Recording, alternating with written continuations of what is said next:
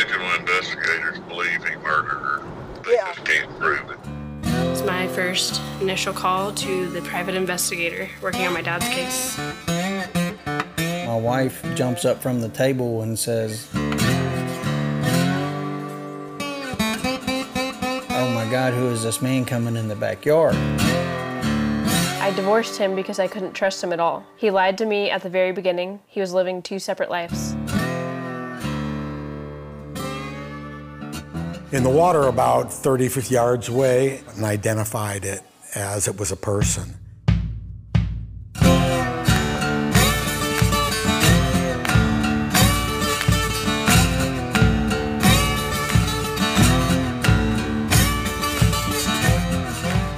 You are currently listening to Season 2 of Ashes to Ash TV, What Happened to Carolyn Blankenfeld? Episode 4, Only One Person? Okay, so I'm calling Danielle from Chris and Carolyn's case. And just a reminder, Danielle is Chris's second wife.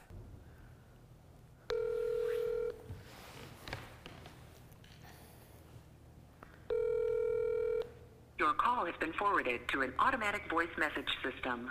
One thing I think is really remarkable about this story and the timeline in general is Chris sends all 4 kids a letter 205 days after Carolyn has passed away. He says, "Hey kiddos, I hope you're all doing well. I miss you all terribly and I hope you all know this.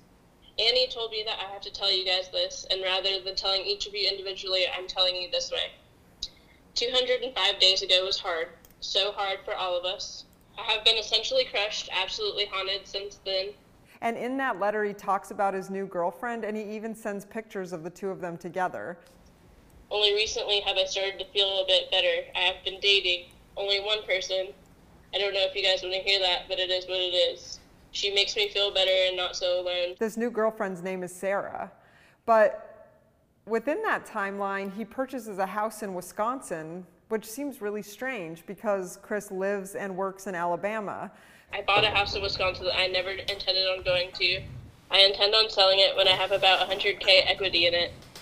So at the end of August, so approximately 3.5, 4 months after Carolyn passes away, he actually closes, is what the document shows, is he actually closes on a house in Wisconsin. So as I started looking into this, I heard a rumor of there was another woman who he purchased that house with in Wisconsin.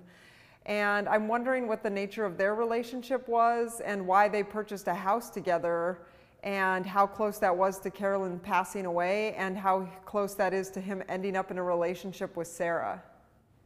One thing really curious about the letter is he makes a point in the letter, even though nobody's asking him, to say, "I have been dating only one person." I just think it's strange that he makes a point about that. I don't know if anyone was accusing him of dating multiple people, but he does make a point to say only one person. And in that letter, he also says, "I bought a house in Wisconsin that I never intended on going to." That just seems like really strange behavior, to have purchased a house in Wisconsin with another woman and you never intend on going there. So I'm really curious at what the nature of their relationship was, and I want to talk to her, and I also want to understand why that house was purchased. Nice. Okay, so we're calling Bree to let her know that we're almost to the house. So this is the woman that Chris bought a house with immediately following Carolyn's death. I think the paperwork we looked up, it said it was signed, or the closing happened 4 months after Carolyn died. Wow. And then something happened very quickly that either we don't know what happened to her. We don't think she died or anything, but we don't know if she lives in the house. So it appears that only Chris's name is on it. And another thing too is after we get off the phone with Bree, I'm going to look up, she owns a title company in this town, and it's a really small town, so I wonder if we can find a title company with female-owned title company in the town. Okay. And this is only loose information, so I don't even know how accurate that is. Hey, how's it going? Good, how are you? Oh, hold on, I'm going to take you off my car. We're driving to the house, so it's me and Cole in the car right now. Okay. So there's actually a few things I wanted to chat with you about. The first thing is the text with your dad. How are you feeling about that? It seems like kind of strange that he's Or does it seem strange, or do you think that is his normal behavior? You don't think he's on to what's happening here, do you? I mean, I feel like the text is pretty strange. I don't know if he's on to us or not. Just, like, really strange, I guess, because, like, I did start cutting him off slowly, and, like, I haven't talked to him, really. So that's probably just him reacting to me not talking to him. Okay, well, that's good. I'm hoping we have a little bit more time here before we have to deal with him figuring this out. So how are you feeling talking to him at all? Are you just like, no problem, or you feel a little torn about it? It's not really a problem. I've, like, already come to terms with what I think about the whole situation, so I just kind of have that attitude towards it now. Okay. Okay, good. I just had to make sure you were doing okay, because I just try to keep putting myself in your shoes, and I feel like that'd be a very weird place to be, so. Yeah. So last thing is we're driving to this house right now. Chills. Yeah, right? I don't really know how I feel. I have some anxiety. Like, I think I wonder if anybody's there. Yeah. Like, if you get there and the yard's, like, a mess, you obviously know somebody's not there, but if the yard's, like, freshly cut and, like, stuff's taken care of outside the house, you know someone's there. Right, and I can't, like, why would, even if you bought the house and whoever this lady is who lives there isn't living there, like, wouldn't you have rented it out or something? So I'm so curious, like, would you just leave the house empty? Well, that's what I'm worried about, is that, like, we're going to get there and maybe shoot something at this house, and, like, some completely unaffiliated group is going to be like, can we help you? And just be like, yeah, we're just, like, shooting in case the guy who owns this property might have, you know, done something unimaginable. And they're like, yeah, we've only lived here, like, 2 months. Like, can you leave? That's exactly what I expect, is for us to just encroach on some, like, poor, unsuspecting family. Yeah. I get that fear. Although we're going to be filming from the car, I think I'm not going to make the filming too obvious. I'm going to go up and knock on the door, which I'll do. My thought is we're going to find the house A, empty, or B, being rented by a family who has no affiliation to Chris that just rented the house. So, but my hope is that we can figure that out, because the last thing I want to do is leave a note with my business card in the door and something to get back to Chris that my name was on that door. Because if he finds out my name is on that door, our gig is up. Yeah. So I don't really know how to play that correctly. But yeah, I'm not really sure how to handle it if no one answers, but we can tell someone lives there. If we get there and there's no one there, but we can tell someone lives there, I feel like I need to leave a note or something that gets them to give us a ring to at least find out if they're just renting it. Or if it is this woman by any chance. And then if someone comes to the door and has no affiliation, well, that's fine. Then we'll just leave them alone. But if it is the woman, that's going to be the more interesting conversation, because I got to convince her to continue to talk to me. So I feel like that's going to require pretty quick honesty right from the get-go, which is going to be awkward. Yeah. You could also just ask if he still lives there. Whether he owns the property or not, like, they'll, oh, no, like, he doesn't live here. We rent this property from him. Yeah, and then I can just take it from there, depending on if I feel like it's her or if it's not, obviously. Yeah. Or if no one's there. I think that's a good start. I'm so nervous for you. Yeah. I have a little anxiety right now. I kind of want to die, so. I wish I was with you. Yeah, I do too. I wish you were, so you could be experiencing this with me. Thanks for being there, Cole. Yeah. I'm real excited about this. I'm real excited about this. I can tell. All right. Okay, so we'll call you back. All right, sounds good. Okay, I'll talk to you later. All right, Bye. I just want to take a moment to thank you all for watching. This case is super important to me. I'm sure, as you know, for obvious reasons. Also, if you haven't had a chance to watch The Disappearance of Robert B., which was season 1, please go back and watch that. We are still in the midst of working on that case, so there are still episodes coming out for season 1. So please go back and watch that if you haven't had a chance to yet. I also just wanted to remind everyone to please subscribe if you can. You'll need to subscribe through the actual website at ashes2ashtv.com. ASHESTOASHTV.com.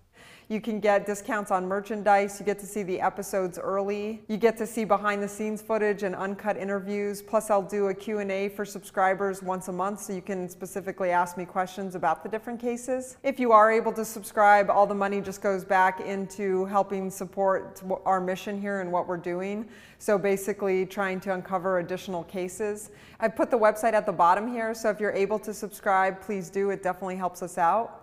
Obviously, the show will always be free. That's how we get our tips in, and that's how we get information in. Basically, as a subscriber, you just get a couple extra perks and you get to see the episodes early. So if you can do that, that'd be awesome. We would appreciate the help. And if not, please keep watching and see if you have any valuable insight into the cases we're working on. Hey, Danielle. Hi, I'm so sorry. I was on a Zoom meeting and it went longer than I had thought. No problem at all. I'm happy we're connecting, so. Sorry about that. Yeah, no problem. How are you? How have you been? I'm good. Hey, Nina, how are you? Good, good, good. I feel like I have very few memories of you from my childhood, but I definitely remember you. Yeah, I wasn't in there very long, like in that part. No, not at all. That's why we're very happy to be chatting with you now. Kind of what we're looking for, I don't know how much Bree explained to you, but we try to get like a full picture of the person, and I think especially with Chris, his past relationships are pretty important here. Yeah. That's what we were hoping to use is kind of that story, just your truth. We don't need people to like speculate on what happened to Carolyn or to, you know, do anything like that. Is what we're looking for, is people to just tell what they experienced, what their truth was. And Bree made it Yeah, whatever will help Bree out, I'm fine with doing whatever. Awesome. Yeah, we appreciate that. They have to have the biggest trust issues ever. Yeah. And to know that I played a part in that, that's heartbreaking for me. Oh, yeah, so absolutely. if there's anything I can do to help, I don't know, put it to rest or just to give her a peace of mind or, you know, anything. I'm definitely more than willing to help in any way. Wow, that's awesome. No, thank you. So then I think our next steps would basically be to kind of schedule a date to come out and to do an interview with you. And then we bring Bree with to kind of capture that reunion of you guys also. Okay. If that works for you. Okay. That's fine for me. I am on my way to Nashville to meet up with Ash. We're going to talk to Danielle, my dad's second wife. It's been 23 years since I've last seen this woman, so my emotions are everywhere. I'm anxious, I'm nervous, but only in the best of ways. We arrive at the airport to catch our flight. I am masked up and ready to go as the plane takes off.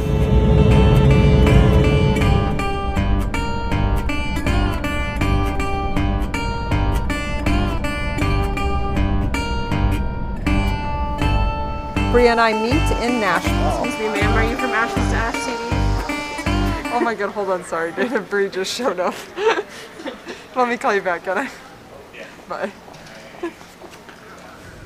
So one thing she said that I thought was really interesting is she said she thought our timeline was wrong. So she is convinced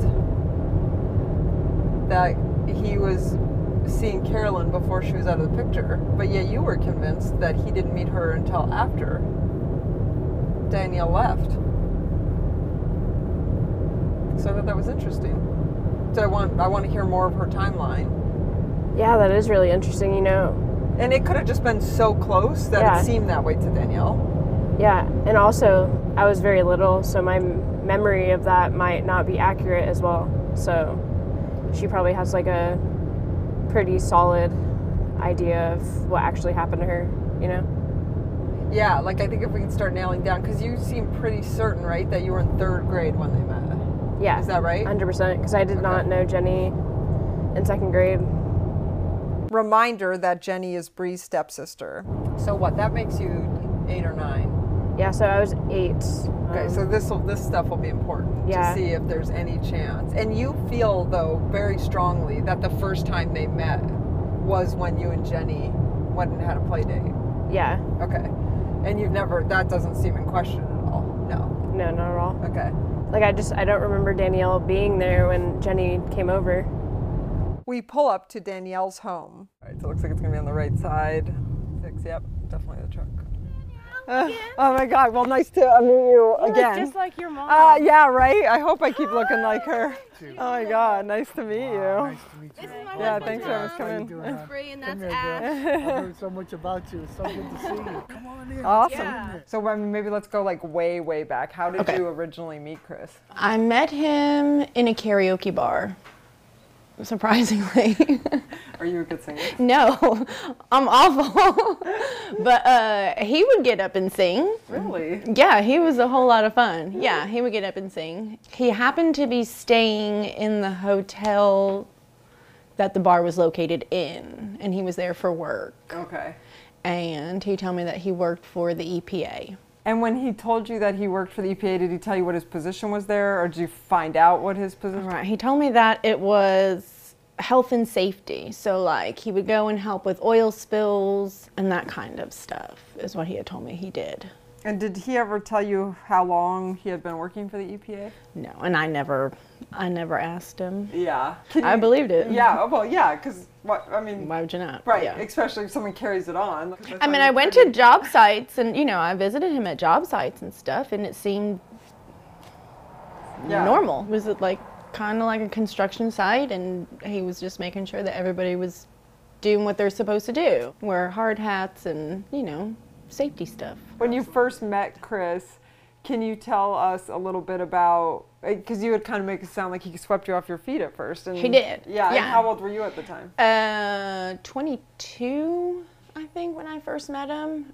Yeah, he was wonderful. He would do like perfect date nights, like set up really sweet music, and we would slow dance together, and he would have nice dinner set up like in his hotel room because he lived out of a hotel for his job. Like, you know, he was away. We would take walks, and like he was just really very, very sweet, and just always said the right thing and did the right thing, and was a perfect gentleman, and always opened up my doors, and just, he was great. We had a lot of fun together, and, you know, everything, we hit it off, and it was just magic. We were just wonderful together. Just real excited to be in a what you thought was a new and good relationship. Like an adult relationship. It was like the first time I talked with a man about a future. So it was that kind of, you know, butterflies every time you thought about him. And like, you know, we didn't have cell phones then, but, you know, just to call and sit on the phone and talk for hours and hours and have those long conversations, and that was great. It happened very quick though. The fact that he had kids, did he talk about that right out of the gate? Yeah, because he had told me that he had been married before, and that they had met, I believe he said in Hawaii, and that, you know, they had 2 children, and, you know, it just didn't work, and I'm from divorced parents, so I didn't think anything bad of it, and, you know, it was okay. He had said that the kid's mom had full custody of them, and, you know, he sees them and talks to them, and he has a relationship with them, so I thought that was okay. And we just continued to date, and he helped me rent a larger apartment, so we moved in together, but he was gone every 21 days, and then he would be back in town. It was great for me. Like, I had best of both worlds. He helped pay my bills, and I mean, he was just the perfect gentleman. He was so sweet all the time. He would call every night and say goodnight, and you thought it was like your forever person. And then we got engaged. And how long after you met him did you get engaged? You know what, I really can't remember. Okay, yeah. I don't think, I want to say that it wasn't too long, maybe a year in, and then we got engaged, and the engagement wasn't very long. And I can remember my family not really being thrilled about it. And I remember my dad just saying, you know, you're pretty young, you don't really know what you want yet, and you're still really young. And I was like, no, of course I knew everything. I knew it all, and I was like, no, I know what's best for me. So we got married. I thought it was strange planning the wedding that just his mom and his sister came. And he didn't have anybody else at the wedding from his side. Everybody else was from my side, and it was a big wedding. You know, the whole thing, the church and everything that you always wanted as a little girl, like I had it all. So I thought that was a little weird, but he had just said that because of traveling so much, he just wasn't that close with everybody in his family, and it's hard to make those close relationships. And it was in Connecticut, and he wasn't from Connecticut, so, everything sounded normal. And everything was going really well. And we had filed our taxes. He had asked if I would go pick up our taxes from a place in the Milford Mall in Connecticut. Okay. And I went and I picked them up. Not that I was being nosy, I mean, it was my taxes too. So something made me open the envelope up. It was a manila envelope. And I had pulled it out, and on it, it read that he was in the Coast Guard. But that's not, he told me he worked for the EPA. And we still lived in Connecticut at this point. How long from when you met him to when you think you found this part out? How long had that lie been continued? It had been maybe 2 years. Why would I not believe it? Did you confront him with this? Of course. And can you describe that? He had just said, I was mad. I was mad. I confronted him on it, and he had cried, and he seemed very sincere and apologetic, and he said that he was embarrassed, and that's why he had said that he worked for the EPA and not just for the Coast Guard, because he had been made fun of for not having a better type of job, which you've been in my house. I'm not a materialistic person. Like, I've never been like that. Yeah. I mean, he definitely showered me with gifts, and he threw money at me, and I was not used to that. So that definitely, looking back, I can see, I was like, yeah, that was really bad. But I was young. So he just apologized, and he cried and just said he was so sorry, and he was just embarrassed. And I was like, okay, you know, I'm married to this man. What are you supposed to say? I didn't know what to say. And then I felt foolish, and I didn't really want to talk to my family about it because they've already warned me. I didn't know what I was doing because I was so young, and I didn't want to prove them right. I kind of just dealt with it. So at that point, was he still kind of doing the 21 days gone and then back for a couple days? Yeah. Wow, so that continued for a long that lasted until we moved to Colorado Springs. Did you ever during this time question what was going on for those 21 days, or it always seemed pretty legit? It seemed legit. He would call every night, and we would talk, and it just didn't... I didn't have any other relationship with him other than that. That's how it had started out. And well, it started out, he was in Connecticut, so it was an everyday, you know, because he was there. And then once that job ended, then he went back to, you know, the next job he was on for the 21 days. In the very beginning, I saw him all the time because he was working in Connecticut. Looking back, do you ever question that that might have not been what's going on, or it's still, you still think he probably was going to work for and doing something for 21 days? I guess he was working. Now I'm like, I don't know anything about any of it, so. What kind of places did he just go to different states? Did he go to the country? He went to different states. Okay. And then he worked in Canada for quite a while. And we went to Nova Scotia. We went to Newfoundland. So you actually went with him? There were a couple jobs that I did go to visit and, you know, just hang out and stuff like that. And so, I mean, he was actually working. Okay, that's good. Who he actually worked for, I don't really know. I don't think he really ever was employed by the EPA, but I don't know for certain. Yeah. Did you ever feel like that he might have been working with the Coast Guard Atlantic Strike Force, or kind of going out on bigger missions to like save people from sinking boats or anything like that? No. No, okay. No. No. He didn't work in the water. Yeah. He worked like on the land. Okay. And no. Yeah, so you kind of always knew him to be doing jobs that were on the land, dealing with safety. In an office. In an office, okay. Yeah, he wasn't one to like get dirty. He was very pretty. Or he gave off that like California surfer kind of guy. His hair, always just, yeah. I know you had talked about that you had a stalker. Was that when you were in Connecticut? Yes. For those 2 years? Did the stalker come right away, or how long had you known Chris about before you started? I guess it was a stalker. The person would call nightly. It was a man's voice, and he would just like tell me things that I did throughout the day or what I was wearing. So it was really strange. And then I would obviously call Chris and be like, oh my gosh, I'm telling you, you know, and I would just tell him what was said. And then it was St. Patrick's Day. and I had gone out with my sister and a bunch of my friends, and before we went out, I had talked to Chris on the phone, and when I got home that night, the stalker guy had called, and he said something that I had said to Chris earlier, but never did any of that. Like, our plans ended up changing. Something in my head was like, wait, what? The only person that would know that would be him. And then I said something to him about it the next time he came home. And after that, I never got another phone call or anything again. Weird. And when the male voice that you heard, did it sound like someone was kind of making their voice like deeper or weirder, or did it? No. You didn't think about that? Okay. It didn't sound like it sounded just like a man's voice. I mean, it was definitely deeper, but it didn't sound like to you like someone was trying to change their inflection of their No. voice. After that happened, did you ever think that there was any part of that sounded like Chris?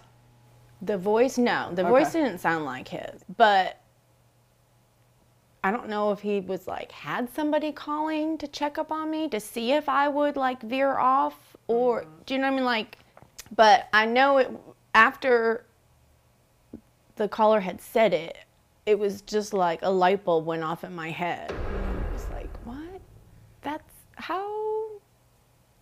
So I had talked to Chris about it the following weekend, like, or whenever the following time he came back, and I never got another call after that, which I thought that was very strange. So I don't know if it was somebody he was rooming with that overheard conversations that him and I were having, or if he was feeding somebody conversations to have them call to see if I was being faithful or if I was legit.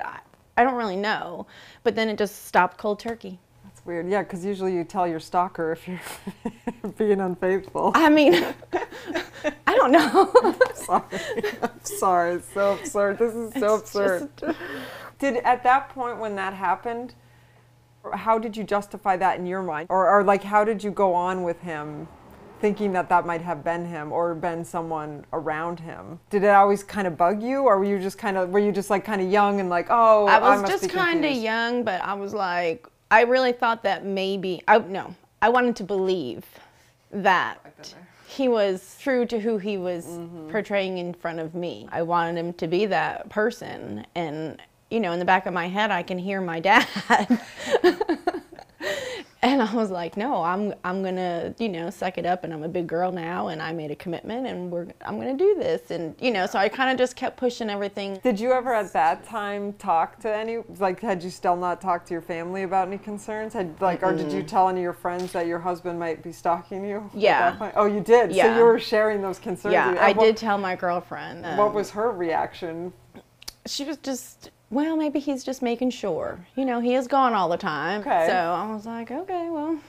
Yeah, well, once you're married, it's hard because it's not like you can just walk away. And I felt like I was one of the earlier ones to get married, and so everybody else was still kind of single, and I'm like, okay, I guess this is what you do. How long after that then did you guys move to? Okay, well, that was March, so that was St. Patrick's Day, because I remember that incident happened, so we were still in Stratford then. And then we took custody of the kids either right before school started or right at the beginning of the school year, like somewhere right around there. So you were already out there by like, what, September? Probably like around that time. I think it was, yeah, within like the next school year had started. Was the first time you met the kids when you came to Colorado, or did they come and visited? Or no, the first time I ever met them was when we had gone to get them. So you actually, I don't know if I realized that was the first time. That was the very first time, yeah. And so that must have been pretty traumatic, or? It was scary. Yeah. It was scary because I was really young, and they were coming out of a terrible living arrangement, and they just didn't really have the care that they needed. We got into Colorado, and we went straight to your mom's house. We went there first, we stayed the night, and then the very next morning we got up and we went to your mom's house to get you and Sheldon. And just a reminder, Sheldon is Bree's full brother. And there was like this woman that lived across the hall or down the hall, and she just kept telling me that she made sure that you guys were okay. She made sure you were okay. And then just your dad had gone in, and then he came out, and we had to go get hefty bags, like trash bags, to try to gather up some of your belongings. And when I finally went in, I don't think we really took anything. I think we just decided just to leave it all behind. It was soiled, and you couldn't even take a bath. There were clothes in the bathtub, and you couldn't even like really see the kitchen sink or the countertops. It was just filth and dirt and dirty dishes, and I don't know if you remember any of it. Vaguely. You know, your dad was trying to like pick up whose clothes and try to decide if it was yours or Sheldon's or, you know, your mom's stuff. And then I think maybe your mom had some friends that might have been staying there too. And so we had just decided to kind of just leave everything and let's just get him out of here. We got you guys out of there and took him shopping. But I remember when we finally moved into the townhouse in Mountain Shadows and we got you enrolled for school. Obviously, your father had said, yes, I'm no longer going to travel. That was one of the agreements for me to move there, was he could no longer be on the road. He had to stay home, and he had to be home full time because I didn't really know how to be a mom. I was young, and I didn't know these kids, and they didn't know me, and it was all brand new for all of us. So when we got the kids, the next day he left, and he went back on the road, and he had to go back to work. So I brought you to school, and I remember the principal bringing me in the office, and he made me cry because he kept telling me I was too young and I didn't know what I was doing, and that these kids have never even had any of their kindergarten shots. And I was like, I literally just got them. Please stop yelling at me. I just remember sitting in there crying, and he was just like, you are in way over your head. And I was like, I know, stop telling me this. So that's crazy. So you were dealing with that on your own without Chris with you. Yeah. Yeah. And then like at night, I mean, I would call him and he knew what was going on. It's not like we didn't speak. Like I told him everything. So like he knew what was going on, and he was just not a hands-on type of parent. And I really wasn't. From what I had heard about the kids from him, was led to believe that you guys had a closer relationship. I mean, because he talked about them, you know, it's not like he didn't say, well, I don't even know my kids. He didn't, you know, it was positive things and, you know, stuff he's done together. And he had a few pictures, and so I just believed it. I mean, we got along fine. Everything was good, and they were doing great, and they were going to school, and they were doing everything they were supposed to do, and they were adjusting really well. You know, we got along great, and he ended up getting a job closer, so he started to be home more, which was good. I don't know, there's just, you know, something in your gut that just says something's just not right. Something's just not right. And it started to bother me that the kids would, I don't know, be outside running around playing or whatever, and I would be upstairs and they would come in the house and they would want a snack. And they would walk right past their dad and come find me to ask if they can have a snack. And I'm like, you just walked right past your dad, go ask your dad. And they're like, nope, forget it, we'll go without. That's not normal. No, that's not okay. Yeah. So I know I did really start hounding him on building a relationship with them because they didn't know him and he didn't know them. And I was close with them and I had a relationship with the two of them, but he just didn't. I didn't like that. I just didn't think that was okay. We're living in this small little house, you know, this townhouse together. You stand on top of each other. It's so small and you don't even know each other. It was our 4th wedding anniversary and I got a phone call from a collection agency, and it was for some credit card that I didn't know anything about. And that was, at that point in my head, I thought, this is not gonna happen. I can't stay in this because I didn't charge that. So I got a job and I was working evenings, so the kids would be taken care of. I would do a lunch shift, I would come home, I would get the kids, we would eat, have dinner, they would do homework, they would play, and then I would go back and do the dinner rush. It was at a pizza place.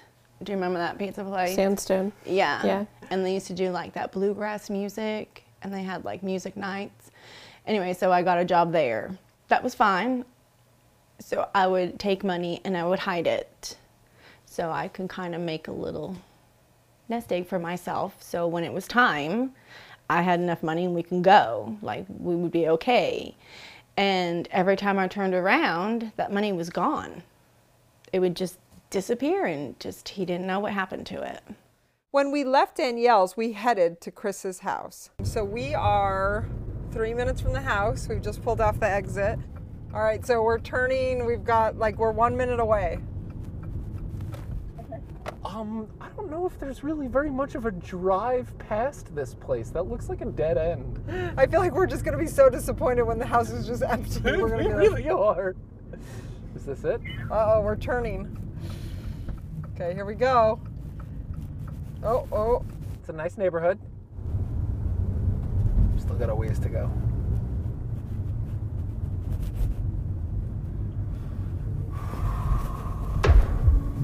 Looks like a nice place to start a new family. All right. 2-4, is that it? Oh my God, look at this. There's people right there. Ashes to Ash is created by Ash Patino. Associate producer, Kate Giordano. Special guest, Bree. Interviewee, Danielle. Technical swimmer, Victoria Gockler. Crew member, Cole Ellers. Music score, David Patino. Please subscribe at ashestoashtv.com. www.ashestostv.com. If you know of any illegal activity involving this case, please reach out to your local law enforcement. If you would like to give a tip for information, please email at ashland57@gmail.com. ASHLAND57@gmail.com. We can keep you anonymous.